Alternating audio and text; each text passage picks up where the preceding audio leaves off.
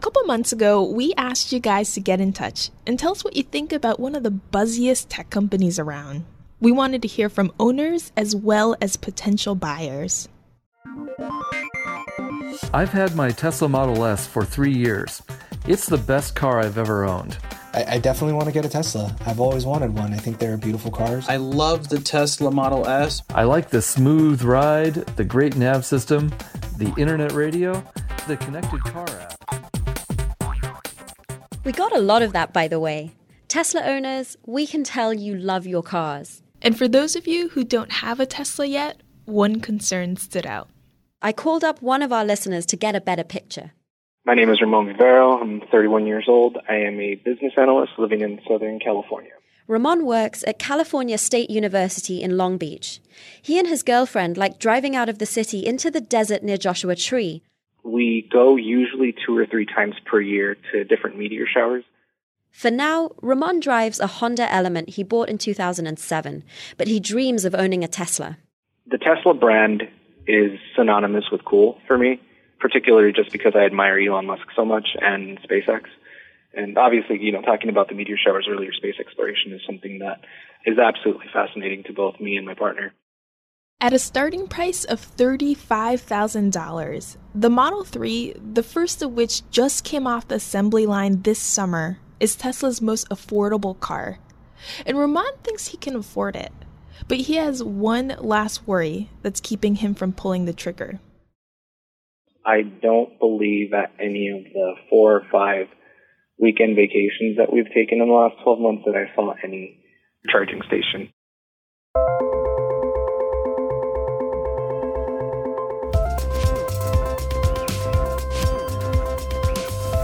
Hi, I'm Aki Ito. And I'm Pia Gadkari. And this week on Decrypted, we're going deep into the world of electric cars and asking why, despite tremendous advances and much hype, they still haven't gone mainstream. In the US, electric vehicles still make up only 1% of new car sales. What could finally change that is an ambitious and expensive plan that's already underway, funded by Tesla and a handful of other companies, to build charging stations along America's highways. Kind of like new gas stations for the electric age, so that drivers like Ramon never have to worry about running out of battery on a road trip. Tesla just announced that it's expanding its network of superchargers to not just highways and destinations, but to the center of cities like Boston and Chicago. But will more charging points be enough to convince drivers all over the world to finally make the leap to electric cars? And what happens to companies like Tesla if, after investing millions of dollars on this infrastructure, they don't sell enough cars to make up for that investment? Stay with us.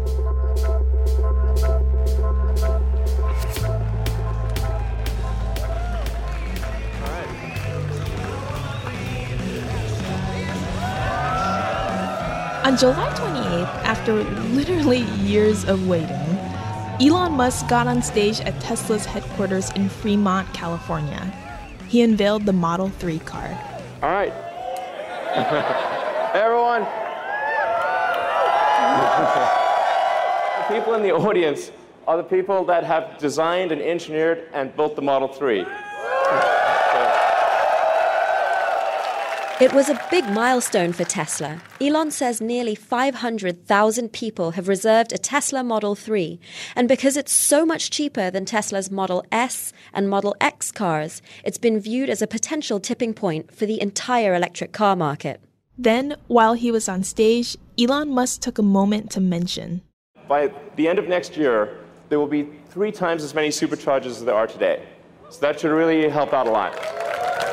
Superchargers are the facilities that Tesla has built around the country, so people on long drives don't run out of power in the middle. They charge your car in as little as half an hour, much more quickly than the kind of plugs you'd have at home or at work. That's so you don't have to wait around all day at the electric equivalent of a gas station. And Elon might sound relaxed, but the need to charge up mid-drive is an existential issue for the electric car industry. It's super significant, and I'll tell you why. It's in our opinion, it's the last barrier to sales for the general consumer. That's Pat Romano. He's the CEO of a company called ChargePoint. Most people don't want to worry about that. They just want to know that when they're driving along and their battery's getting low, that if they look to the left and look to the right on the highway over the next 5 or 6 miles, they can see something that looks like a place that they can go and get a fast charge. So if that's the general consumer sentiment, and there's nothing wrong with that sentiment, by the way, because your car should be something that is serving you and not the reverse, what we have to do is we have to focus on planned build-out of appropriate sites on highways to cover the world's corridors between metro areas before the general consumer population is going to say, look, I can make this my only vehicle. Pat's company, ChargePoint, is the world's largest network of electric charging stations. For now, most of his business comes from the long-duration charging connectors people use at home or at work when the car has hours to charge up. Most consumers, the fueling model for gas cars is so ingrained in their minds that they actually are constantly trying to frame their thinking about electric vehicles as how much range does the battery have, and it doesn't have as much range as my gas tank, so that must be bad because I really want to go somewhere every 3 to 5 days and refuel. Why do you want that chore? Why not just fuel while you're doing something else? So a lot of people who drive electric cars will tell you a version of what Pat's saying here, that really you hardly ever need to do a gas station style charge up because you completely emptied your battery. That's because there are actually dozens of charging points all around us. That's especially true if you live in a big city. So I checked out Tesla's map of where you can charge, and I had no idea that in Manhattan, you're basically never more than a few blocks away from a parking garage that's fitted with a few Tesla connectors. So you could keep topping up your battery when you're moving around, not just when you're at home or at work, but when you go out for dinner, go shopping, go to the cinema. I guess most people only do these long road trips a handful times a year, although I probably wouldn't fit into that category of most people. I drive hundreds of miles every weekend to get outside the city and go camping and biking and whatnot. So Pat has future customers like you in mind when he says these things. And that's why, even though his main business is in long-duration charging, he's going to start building fast highway connectors. What it does do is it enables people to buy cars more, it'll accelerate the penetration rate of EVs. And what that does for ChargePoint is it means those cars show up at work, at home, at around town locations, and those businesses have to buy the long duration chargers, the chargers that serve the long duration parking market. We're engaged with project companies right now that are looking at building out either significant geographic patches in the U.S., for highway transport, or the entire U.S. So it's happening, and there are going to be multiple players all vying for that. So that's good for consumers, by the way. It's going to give them even more options.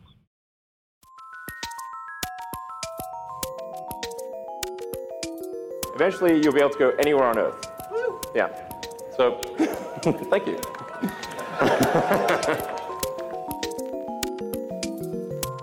In June, the University of Michigan published a report saying that there are about 16,000 public electric vehicle charging stations in the U.S., with 43,000 connectors. A sizable chunk of those chargers belong to Tesla, which just announced that it's expanding its supercharger stations to city centers, so that people who don't have plugs at home or at work will still have somewhere to quickly charge their cars. The first of the urban stations launched on Monday in Boston and Chicago. Tesla's website shows that there are about 950 supercharger stations globally with about 6,500 connectors. The company's goal is to get that to 10,000 by the end of the year. Expanding this infrastructure is obviously a top priority for Tesla, now that its mass-market car, the Model 3, is on the market.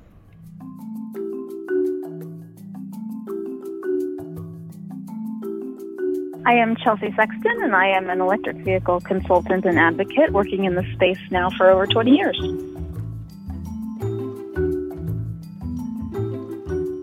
Well, we do need quite a few more stations across the major highway networks, except for Tesla. I mean, Tesla does need to beef up their networks with the Model 3 coming and their increasing vehicle volume coming. But the main discrepancy at the moment is infrastructure for everybody else. When Chelsea talks about infrastructure for everybody else, what she means is that Tesla's network of chargers is actually already pretty good. But also, you can only use it if you have a Tesla. There are actually a number of different charging connectors out there. It's sort of like how an iPhone charger doesn't really work for Android phones. The Tesla network is called Supercharger. The other connectors have names like CHAdeMO and J1772. A handful of third-party companies are building those networks that will serve all the non-Tesla electric cars. One of those players is ChargePoint, and we've heard from its CEO, Pat, already in this episode. There's also Greenlots and Electrify America. Electrify America is a US subsidiary of Volkswagen, the German car maker. It was created as part of their court settlement for cheating regulators over diesel emissions. The big elephant in the room at the moment is the Volkswagen diesel settlement and the fact that as part of that, they're spending $2 billion through a new division called Electrify America on agnostic infrastructure and awareness for EVs. $2 billion. That's a lot of money that could make a lot of things happen very fast. Electrify America is planning to spend its money in several phases, and it made its first round of investments this year in April.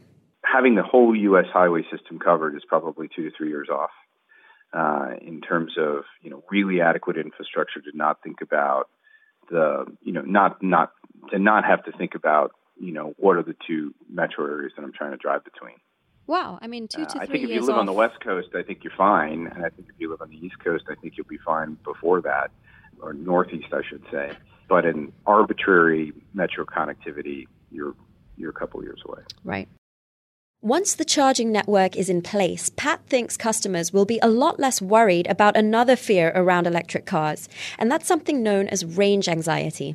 A lot of people, including Ramon, who you heard from earlier, want to know that they can travel very long distances on a single charge. You don't need 400, 500, 600 miles of range in a vehicle. That's actually overkill with respect to the battery. I think that need is going to subside when people see fast chargers at appropriate intervals on a highway. Above 150 or 200, they start to realize, I'm largely carrying around a battery pack. I don't use that often. Of course, it costs a lot of money installing thousands of these charging connectors. It's one thing for a group like Electrify America, which is getting its funds from the VW settlements. But what about Tesla? Some investors might question the wisdom of an already heavily indebted electric car maker spending big on a whole new project.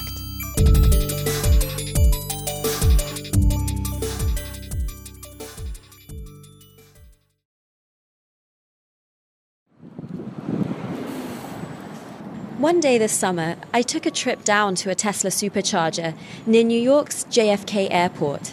The connectors were in the back corner of a parking lot. The plugs are stationed at the end of a regular parking bay. So you'd reverse into the spot and then take out the plug.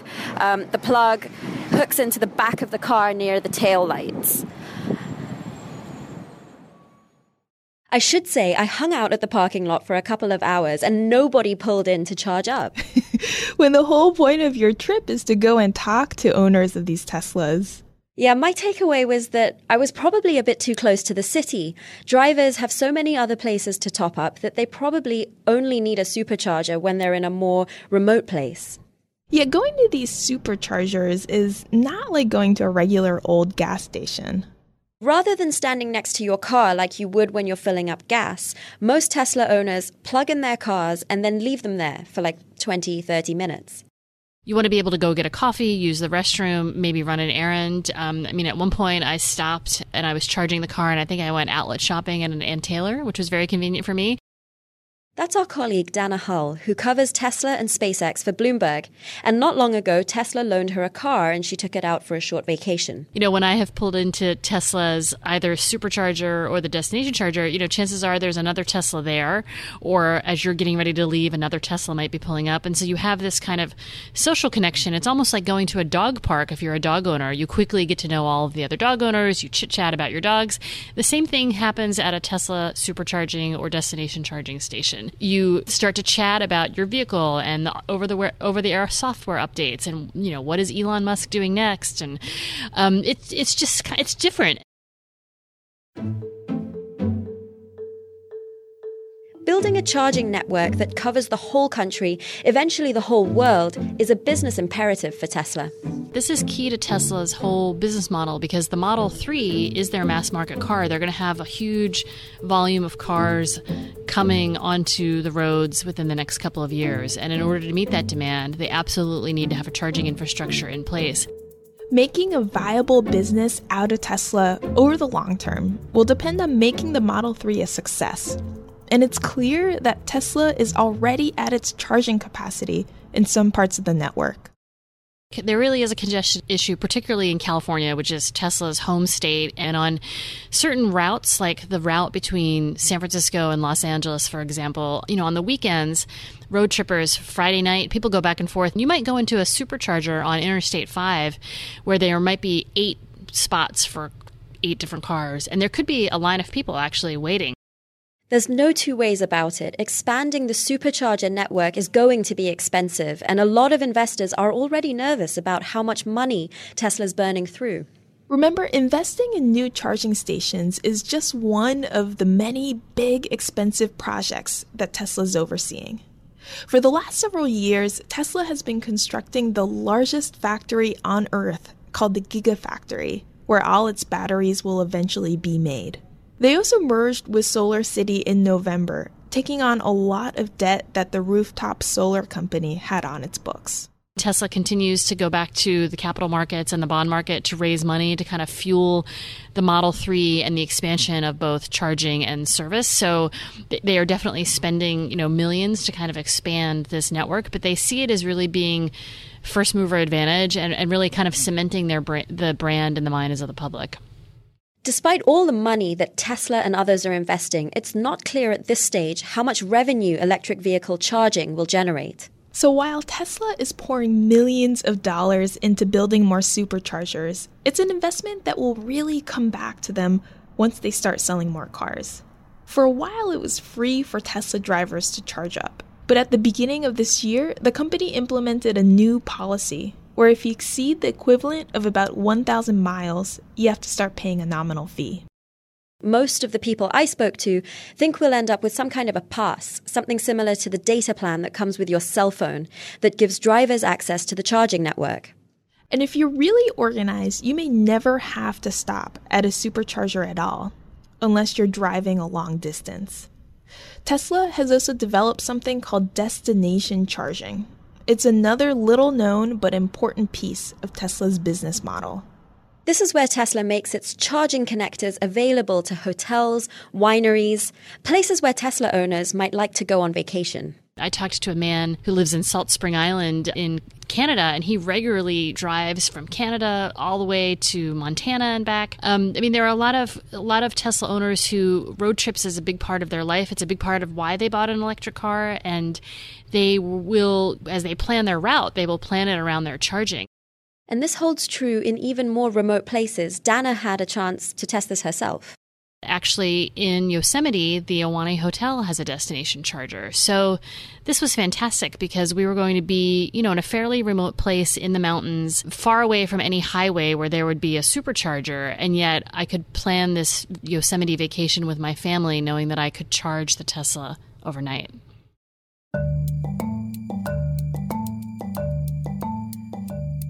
Eventually, as electric cars come to account for a bigger and bigger slice of the car market, and we should say that's still quite some ways off, utilities will have to think about how a new generation of electric cars will affect the national grid.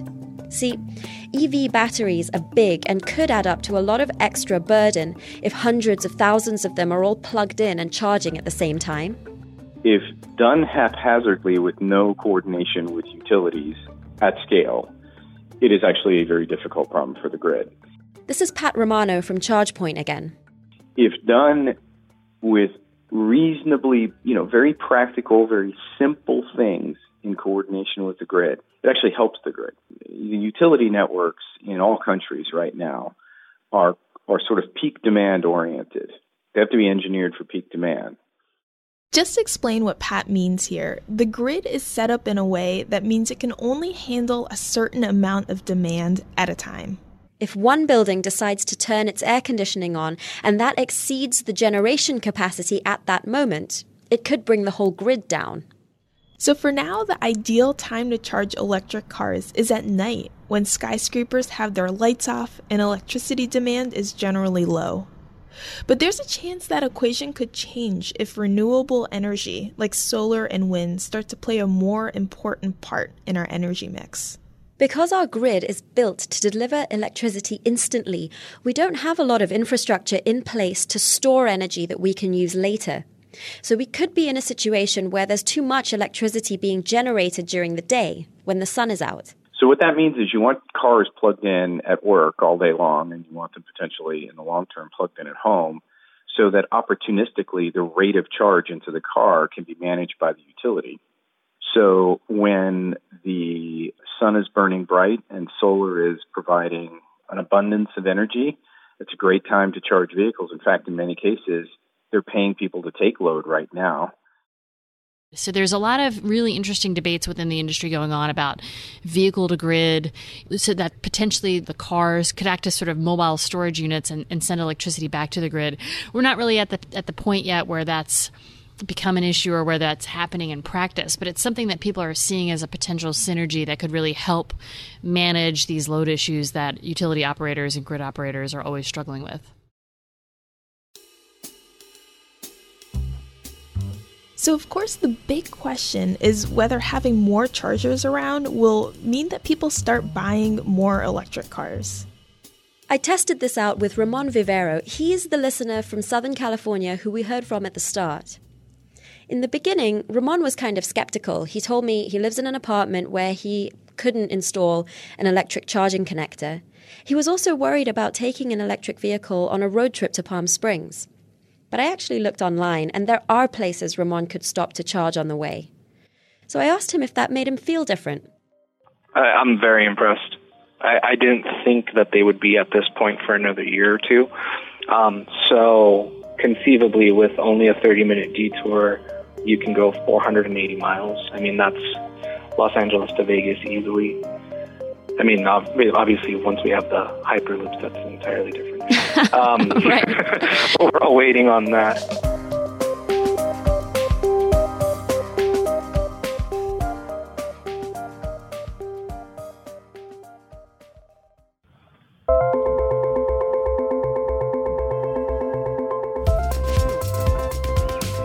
And that's it for this week's episode of Decrypted.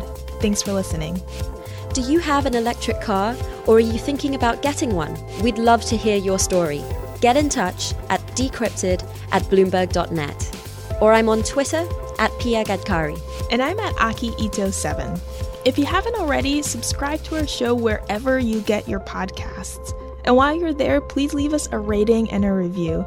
I read each and every single one of these, and it goes such a long way to get the show in front of more listeners.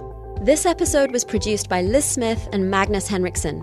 A very special thanks to Dana Hull for all her guidance and expertise on this topic, and to Isabel Gottlieb, who helped with research for today's episode. We'll see you next week.